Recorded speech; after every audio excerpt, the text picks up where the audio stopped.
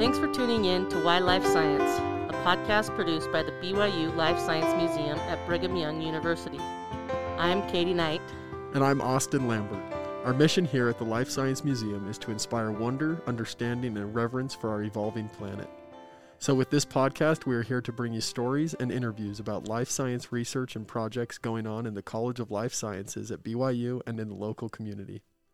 Visit our website, lsm.byu.edu,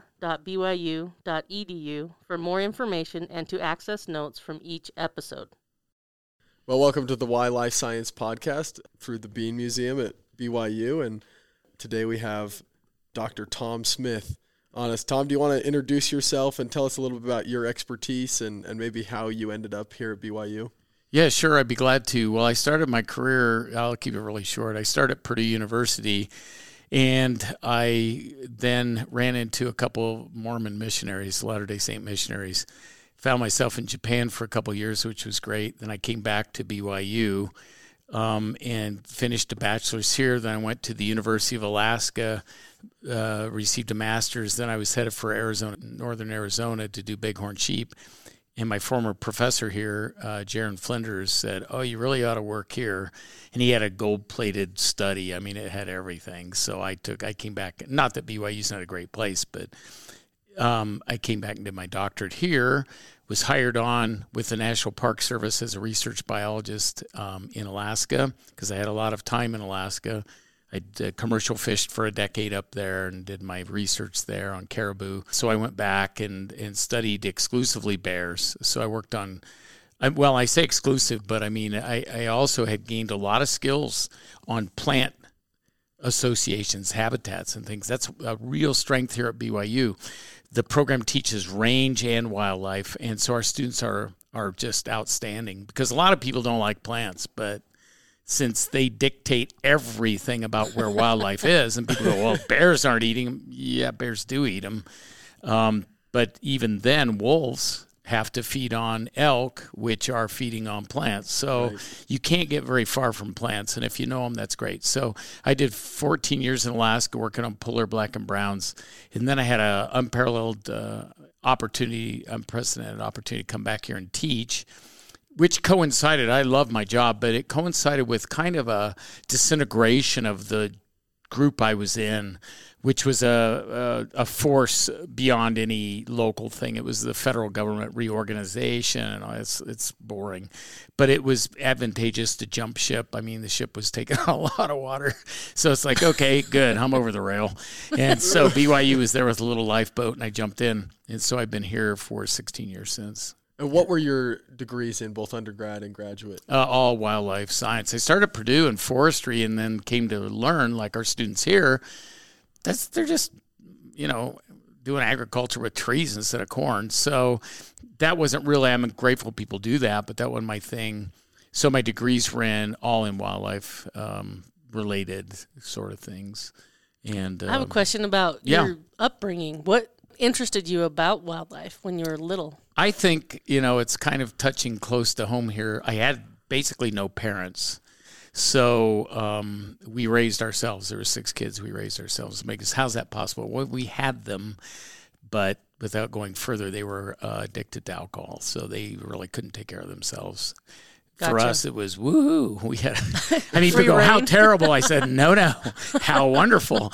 We had no curfew. We had no anything. The cage-free Smiths. It was the cage-free, free-range Smiths. And there was a saying in the town I grew up, if the Smith boys are going to play at your house, make sure your health insurance is paid up and your home insurance. So we were labeled as bad as good kids could be, but we had wonderful growing up, and we spent all of our time. In fact, that's interesting. I've been married almost 40 years now, and my wife the other day, we were talking about this, and she goes, well, what time did your mother have you come in? I said, what are you talking about? There wasn't anybody. We just came in when we got tired, and we got up when we were ready to get up. There was nobody there. So the plus side was that we just explored every wild nook and cranny and built canoes and rafts. I remember one time we floated a river in an old refrigerator. I mean, no life vest, no such thing. So, I mean, where did you grow up? in Indiana, which is a spectacular place. I mean, people go, oh, it's the Midwest. Oh, you should see the biodiversity there. It's off the charts. You can't sleep at night. It's just layer upon layer of symphonies of crickets and tree frogs and insects, cicada. I mean, it's just, it just throbs and hums. It's just a beautiful place. And, flying squirrels and fireflies and just all the magical elements that a kid wants. So I had a great time. I'm not trying to say having no parents is a good thing. I was like little Mowgli in Jungle Book, We were just running around doing whatever we wanted, but we didn't know any different. We just consider parents these people that stayed out of our way. So there, and I told my wife once, we basically raised ourselves, and she kind of put her chin in her hand and said, not that great a job, but I said, give a 6-year-old a break. Come on. But anyway, so that was kind of my childhood. And so we bonded with nature, which was really important. I know there's studies out now that show that if children miss that, and I think the Bean Museum knows that better than anybody, if your children don't bond with nature, they grow up feeling they're somehow aloof and apart. They don't respect it as much. They don't value it as much. And it's a real problem today for many of our children. And so I guess I'm pretty blessed. You know how it is. There's always a silver lining on this stuff. So that was my silver lining. And what was your, path to higher education? Did all your siblings go to college as well, or was that difficult? Well, I was, I came off my mission, and the funny story there is I was going to go back to Purdue, and some of my friends now who were LDS said, no, you've got to go to BYU. And I said, what's the selling point there? And they said, well, it's the land of milk and honeys. Plural. And I did meet my wife here, so that was a benefit. But I didn't feel I was cut out. My parents had never really used their college educations. They both had them. Yet I felt like I wanted to kind of do something with my intellect, and that was best served through getting an education at a university. And then, of course, the beautiful thing here is you have these kids. There's very, very few that come in and go, yes, I'm going to be a doctor or a lawyer, or a dentist or whatever, but they sort that out. You'll see it. They change majors, and that's very common. And so I wanted that, and I got that. So I was very happy. I didn't change a lot, but I was pre-med. My first degree was in pre-med.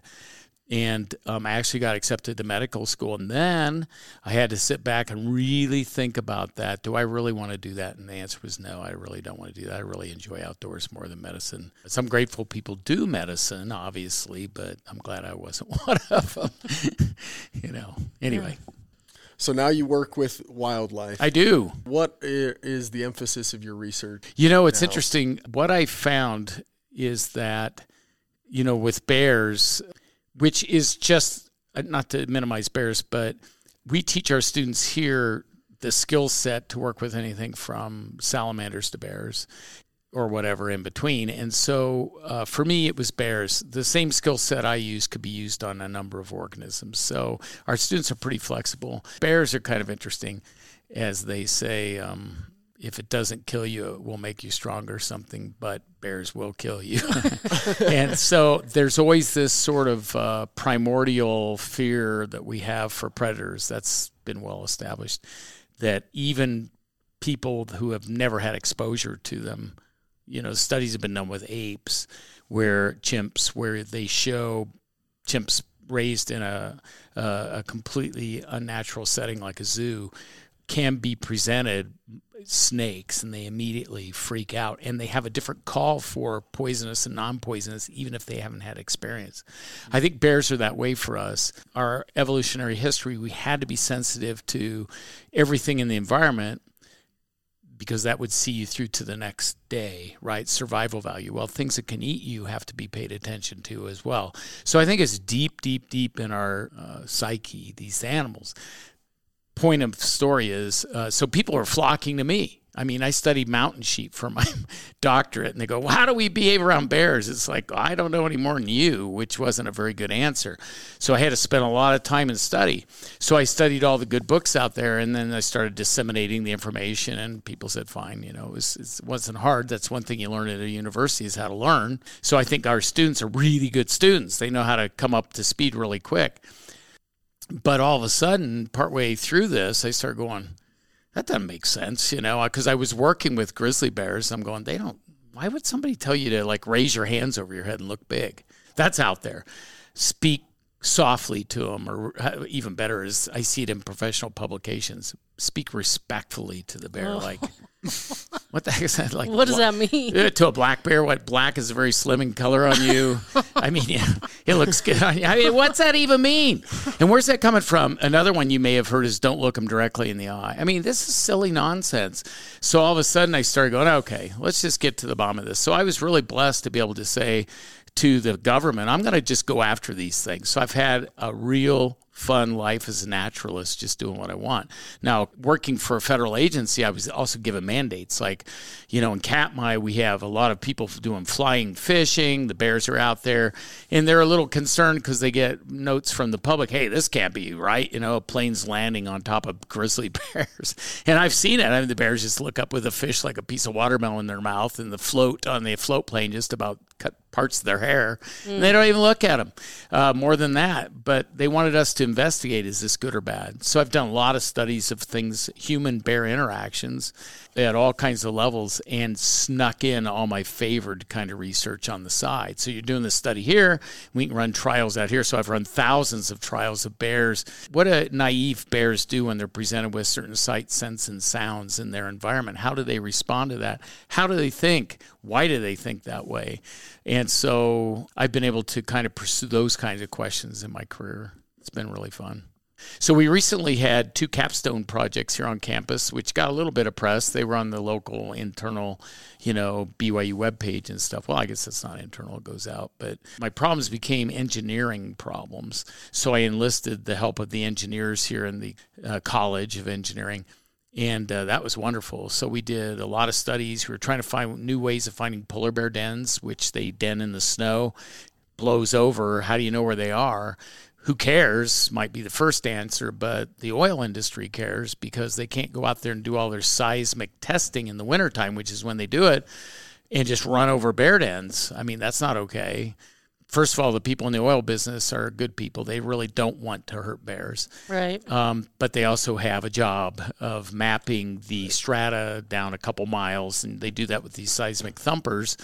And so my job was, okay, number one, where are the bears? Well, so we did everything from finding them with dogs, finding them with aerial surveys, using infrared cameras, all of which have their limitations. Lots of limitations. Now we're using synthetic aperture radar, big term SAR, which is radar that can see through snow. This is though the snow weren't there. Dr. David Long in the engineering college is an expert in that.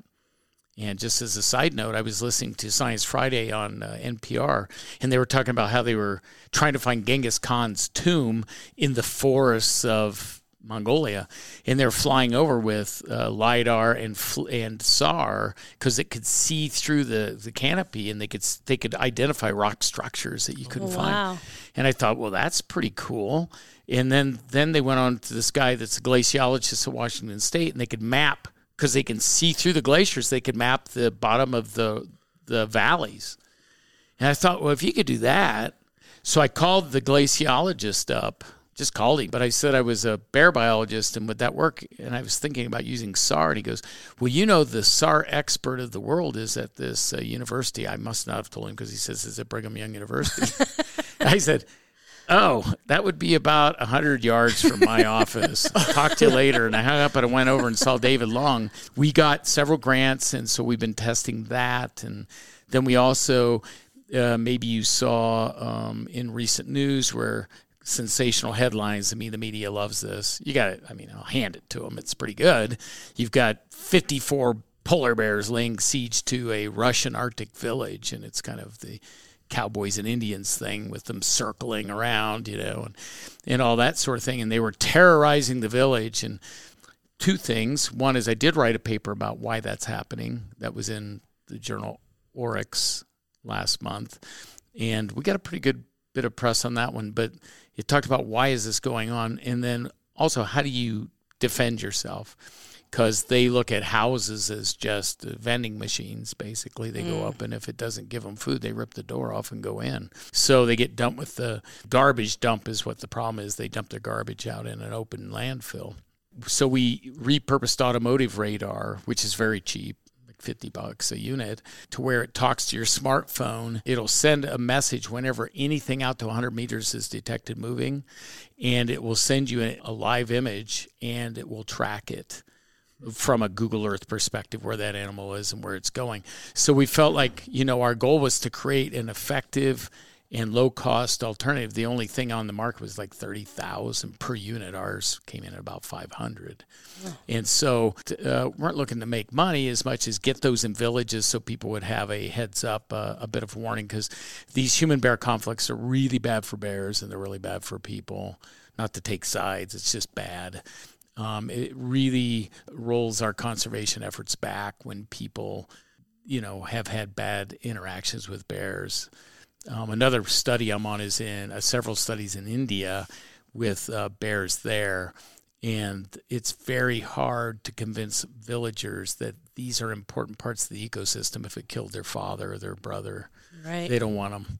So they don't want to protect them. They want to protect themselves. Yeah, and you can't blame them. But we're trying to educate them on how to You wouldn't think.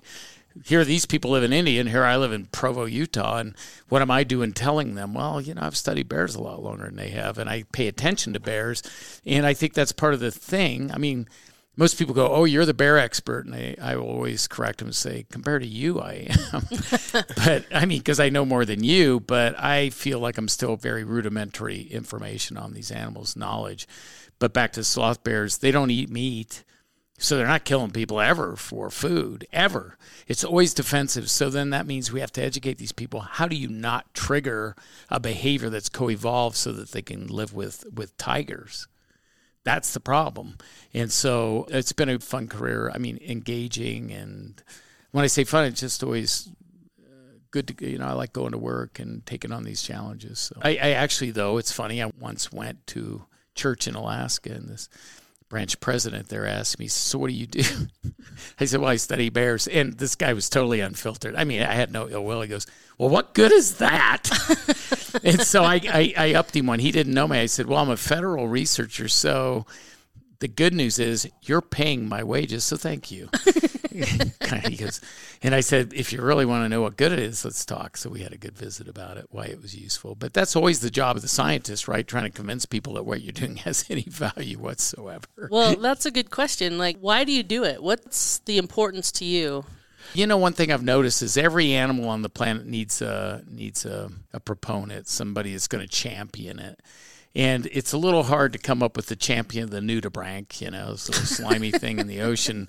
If they had made little beanie babies out of them and thrown them into cribs, maybe people would like them. They are pretty. They're really colorful. But I can say there is a champion for the lion and for the bear and for the snake, certain snakes. There's Jane Goodall. Everybody knows she's a chimp person and so forth. And so when you get the freedom to specialize like that, then at least I can make a difference for this species, which is in trouble. And part of that means that we have to go many angles. One is education, the public, bear safety stuff. I've made a couple bear videos. We've got one out that's, I like it. It's super cool. It's in Hindi, which is kind of a problem. There's an English version on YouTube, Living with Sloth Bears. It's really short. It's only 10, 12 minutes, but it's well done. So I'm doing that kind of stuff. Then we also are looking at deterrence, the effectiveness, messaging, its effectiveness, the habitats that they need to survive. And so it's been a really, like I say, engaging career because I can always look at different angles of it. And be doing something with the ultimate goal of conserving bears and making it safer for people. And I teach a class on carnivores, bears, wolves, cats, weasels, raccoons, everything down to sea lions. There's marine mammals that are carnivores. And we look at the role that carnivores play in our world today, and most people are very unaware how just critical they are. They're not just lovely little creatures that are out there. They do very important ecosystem services that we all benefit from. One of the newest insights about carnivores is there's a thing called top-down forcing, which is they don't just like ride at the pinnacle of a food pyramid. They actually influence all the way down to the producers. You remove those things and things shift, usually not in good ways. And so educating the public on that has been a task. But for instance, people ask me, well, you surely want wolves back in Utah, because I work with wolves occasionally. And I say, no, I mean, think about it. Would you take your dog, you have a family dog, and to say, Spot, run free, and dump him off in the middle of L.A., he's going to get hit by a car or bite somebody or something. It's not going to be good. Utah is so altered, the landscape, that I think we've passed the point where an animal like a wolf with a large home range or a grizzly bear with a very large home range could live here anymore and not do things that are going to turn the public sentiment against it, because they can't help but get into trouble, right? So we don't wish that on those animals. It's a sort of a sadness, but I think we're way past it. I see. You know what I'm saying? I mean, You could dump them in the UNS, but they're going to come out and cause trouble, not because they want to cause trouble, just because they're not stupid. If you make them an offer they can't refuse, they don't. So they'd rather eat your garbage or your, let's take bears around here. They'd rather eat. Think of a normal house. People go, well, there's nothing. Oh, yeah, there is. There's a lot of times pet food outside. There's bird seed outside. Bears go for that. There's a barbecue grill loaded with grease. They go for that. Compost piles. They love that. You start thinking about it, there's every reason not to stay in the wilderness. That's what I'd do if I had a little bear suit on, zippered bear outfit. I'd come down here and I live the good life. The problem is they eat the dog food, then they go to the end of the leash and eat the dog. So people like them as long as they do what they want and they don't do what we want. So I wouldn't want grizzly bears here. They're a problem. Black bears, fortunately, are forest dwellers. Most of our housing here isn't in the forest. They don't come down here, but they're here.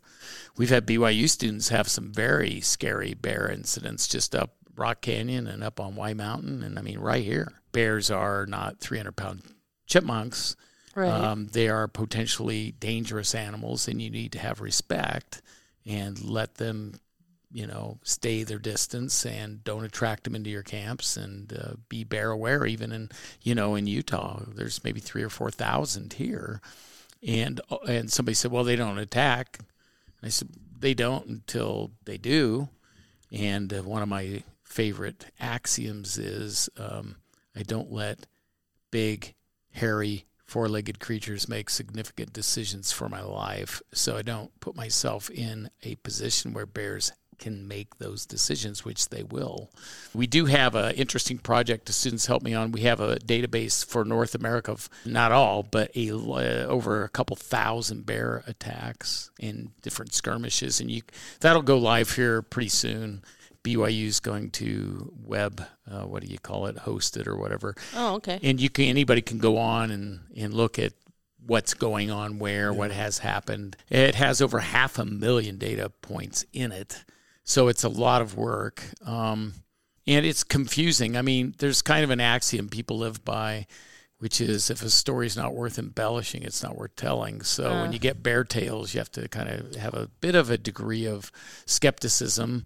But the facts that we feel really certain about are when people are injured, that's pretty straightforward. Species is straightforward. Where it happened, why it happened, a lot of times we can't extract that. So I think that's another tool to help people be safer in bear country if they want to browse it and look at it and that kind of thing. So you mentioned earlier that there's a lot of misconceptions of how to stay safe. What are some things to do if you do encounter a bear? Well, let me debunk one first. The look big sounds good, right? You see it on Jurassic Park. Look big. Yeah. Doesn't do any good with T-Rex, but those little velociraptors, I guess that's what they think it's. The thing is with bears, after you study them long enough, you realize a couple things. But one is, do bears do that? Do they show size? In a sudden or surprise encounter, they never do. They just flat out attack. Size doesn't matter. And if you want to watch film, watch a 400-pound female drive off a 1,000-pound male. They drive them off really efficiently. It's that explosive burst of aggressiveness that drives them off.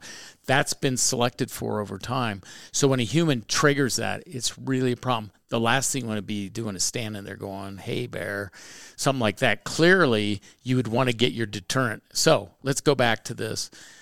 Talking to the bear, that's nonsense. There's nothing to support that. What do you do? Number one thing I tell everybody, which you won't see in any bear books, is that you never go in bear country without a deterrent. Just don't do it. So that means you have, for most of us, a can of bear spray. I published maybe 6 papers on bear spray. It's 99% effective. People go, well, it's not perfect. 99%? Give me a break.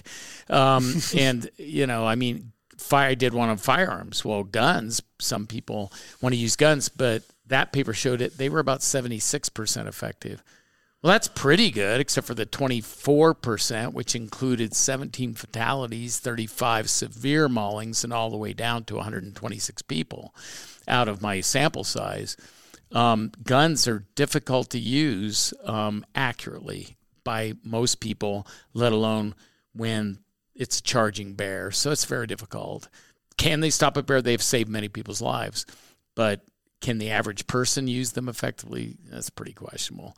So, number one, you have to have a deterrent. For most people, it's bear spray. Number two, very simple thing is you want to telegraph your presence. Not all the time. I was in Alaska once. There's a huge meadow. I'm up on a hill doing bear research, and some hikers are coming along, and they're singing opera. I was going to shoot them. It was like... okay, you've got 2 enemies now, the bear and me. So shut up.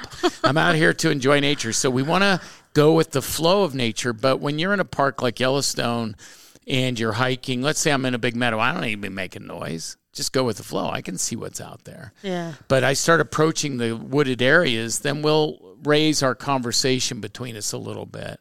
And if you want, you can clap your hands loudly. Just you want to let them know something is coming. But also, I don't have any data where 2 or more people have been attacked in North America. Why? They're risk evaluators. They see 1-on-1, good, I'll take you on. 1-on-2, they won't do it. Oh, interesting. Yeah. So people will say, oh, no, I know this incident in Alaska where 4 or 5 boys on a Knowles trip got attacked. They did. Well, and I said, yeah, they all ran like scared chickens. And when the bear came out, it took them out. 1 here, 1 over there, 1 over there, and 1 over there. Had they just stayed together, that bear would not have touched them. I'm convinced. So hiking with 2 or more is a valuable, very easy thing to do. In a group, Boy Scouts, they go, well, I know a Boy Scout troop was attacked. Yeah, the lead kid was running down the trail, and the next kid was 100 yards behind him. That's a group of 30 single people. Yeah. So to the bear, it's 1 person. So think like a bear. They say, how close do you have to be? Close enough to talk. If you can talk, you're close enough. That's a group. So always have a deterrent. Let bears know you're there. Hike as a group. That's the simplest stuff. And then there's a whole nother suite. Let's say you encounter a bear. Contrary to what Alaska says, and I'll take them on any day. I lived there many, many years. They say, stand your ground. First thing, stand your ground. Do not stand your ground. I say to my groups, there's a bear up ahead. Get your bear spray out. Let's group up and keep moving. Why? Because I've seen it too many times. If you stop and I go, hey, bear, something like that, and it's a mom with 2 cubs, all she wants is you out of their space. She sees you as a threat. So standing there doing that, that's just goading her into a charge. A lot of the time, you have no way of telling if that's a mom with cubs because the cubs are either sleeping back behind her, they're up a tree, or they're somewhere else. So you will not know. That's number one. Number two is if bears are on a carcass, there is nothing in their world that says they're going to tolerate it because anything closing in is there to take the carcass away. Doesn't matter if it's a skinny little human that wouldn't eat that much meat in 5 years. They don't know. All they know is it's a challenge to their possession, and they will run you off. And if you're not another bear that can hightail it, they'll just take you out. So you keep moving and get out of there because you can't see the carcass. You just don't know. People say, well, what if it follows? Then ready your deterrents. If it closes within 25 feet, spray the animal and keep going. So I think that's pretty simple. Anyway. Yeah, thank you. That's helpful. No, it's pretty simple stuff. But here in Utah, people are very bear unaware. Also, just a simple fact, I have 3 daughters, and I gave them a can of bear spray for Christmas. Well, what are we going to do with this? They said, well, number one, set it by your nightstand. Anybody comes through the window, they're not going to do that twice. People would very rapidly deploy bear spray because it's non-lethal. We have many, many people with guns that will not ultimately shoot a human, even when they're being threatened, because it's lethal. You can't call the bullets back. Bear spray, not so much. You can spray your uncle with it. I mean, if somebody dares come down, and there have been people coming down the hall, they shoot them, and it turns out it's some family member. They freaked out. It's not common, but I'm just saying, it's safer than firearms. I think for most people it is. And you spray them, believe me, they got a new set of problems, not how to find your jewelry. They want to get the heck out of there. Right. Have you been sprayed with bear spray? I've been sprayed, plenty. Well, we've published a paper. The northern communities tend to be a little reluctant to embrace it. Not to victim blame, but I've seen several fatal maulings in the last 5 years. All of them could have, in my opinion, very easily been stopped with one can of bear spray for $30. Instead, they had nothing. We just published a paper where it's 98% effective on polar bears. The wind will render it useless. We did a lot of tests here with engineering. Really cool stuff where we modeled the plumes and air, wind, blah, blah, blah. Even with a very strong headwind, you can still paint a bear MEDU 3 meters, 2 meters, no problem. It's not what you'd like, but it's still going to come out of there at 75 miles an hour. The third thing was that temperature would make the cans so they won't work. We had cans down to 40 below. They still hurl it out there. Ultimately, just keep it inside your jacket or sleep with it in your tent under your sleeping pad so it doesn't get totally frozen. So we try to debunk all those reasons why people don't carry it. Well, you mentioned that sometimes these human-bear interactions or conflicts is bad for the bears and it's bad for the humans, and it hurts the conservation effort. It does. I guess, what can people do to, help with the conservation efforts and maybe decrease these encounters or conflicts with bears? Well, don't set bears up to fail, number one. I mean, you go into bear country, recognize you're introducing sights, scents, and sounds that they pay attention to. There's an old saying, a friend of mine that's a tracker, he says, if somebody moves something in your house, you notice it. If somebody moves something in the outdoors, I notice it. And bears are like him. They notice it. That's how they make a living. They have their routines, but they pay attention to novelty, novel scents, novel sights, novel sounds. So let's not inordinately attract bears to ourselves. Also be ready for a bear encounter with these kind of simple things that I laid out. Elsewise, you end up with what we had last year, 2 years ago, at Eagle River, Alaska, a jogger was attacked and killed. What happened? They came in fishing game, came in and shot 9 different bears. We think we got it. Then another guy got attacked and killed down by Hope, Alaska. They shot like 10 bears there. Those retaliatory killings, it's not that fishing game's not trying to do a good job, but the public demands, that this area be ridded. So therein lies the two problems. So don't set bears up to fail. That's the number one thing. And you can do that through your own behavior. I had a person one time said, I refuse to carry, a bear canister. I mean, you don't have to carry a bear can to go camping in bear country. You can also hang your food. And this one individual kept kind of pestering, well, I'm not going to carry the bear can. I said, well, then a lot of Alaska, here in Utah too, if you have a glacial erratic, like up in the U.S., big granite boulders, just chuck your food on top with a tag line. You can just kind of lob it up there, and the little line's hanging down, the bear can't get up the boulder, and you've got pull it off that way. That's one way, or hang it in a tree. There's ways to do this. And this person said, well, I'm not going to do any of that. So what would you recommend? I said, what you're saying to me is basically the same thing as I refuse to wear a seatbelt. So tell me, what's the best way to be ejected through the windshield? I mean, come on, give me a break here. Yeah. You've had this lecture. Don't do that. I said, for a couple reasons. Number one, you may go, well, I can just go home. When I get free time to go in the wilderness, that's special. I'm not having a bear tell me when I'm going home. But if it takes my food, now that's going to be. So some creature said, oh, vacationer, it's over. You have no food. Get out of my wilderness. So they're not going to tell me that. Number two, the thing people don't appreciate, bears are extraordinarily sensitive to smell. We're doing tests at the Hogle right now with polars and browns, grizzlies, and then out in the wild here with blacks. We have 75 different scents we're trying on. It's a lot of fun. Very difficult research. But my point being, when we touch something, like I touched this cell phone here, it's got human scent doped all over it. You and I don't appreciate that. Like I can't close my eyes and go, yeah, Katie's in the room. Right. At least you hope I can't. So, yeah, Austin's here. We smell him. Humans can't. Bears can. So what happens is if this is a chocolate bar and I lay it out there, it's as though, let's say we had a strong peppermint scent or something you would not miss. And every time you smell peppermint, you get that chocolate bar. Guess what? The next time they come into a campsite, they smell the human scent. It's the same thing. They start ripping tents open looking for the food. So that's the problem there. And so, we have to be very careful with food in bear country. And that's what I said to this individual. I said, so you don't care about your vacation, you don't even care about yourself. But what you've done now is you set a bear up that now has made that association. Some other person's going to pay for your indiscretions. The bear's going to get shot. They may get injured. So if you can't care about yourself, at least worry about them, So that's my way of looking at it anyway. Well, thanks, and I think you touched on the importance of the conservation because of how it plays into this whole food chain and the ecosystem. I mean, just because it's all connected. Just because they're the apex predator doesn't mean that they just ride the top, but they're really interacting with everything. They are, and one short little aside, that was played out with sea otters. People, because the fur, they killed them all off. Well, that's sad. People, we'll miss them. All of a sudden, commercial fisheries worth tens of millions collapsed. What? Well, why? Because the otters were no longer killing off, eating the urchins, which then ate all the kelp, which then destroyed all the birthing habitat or the nursery habitat for the small fish. The predators ate all them. Boom, no more commercial fish.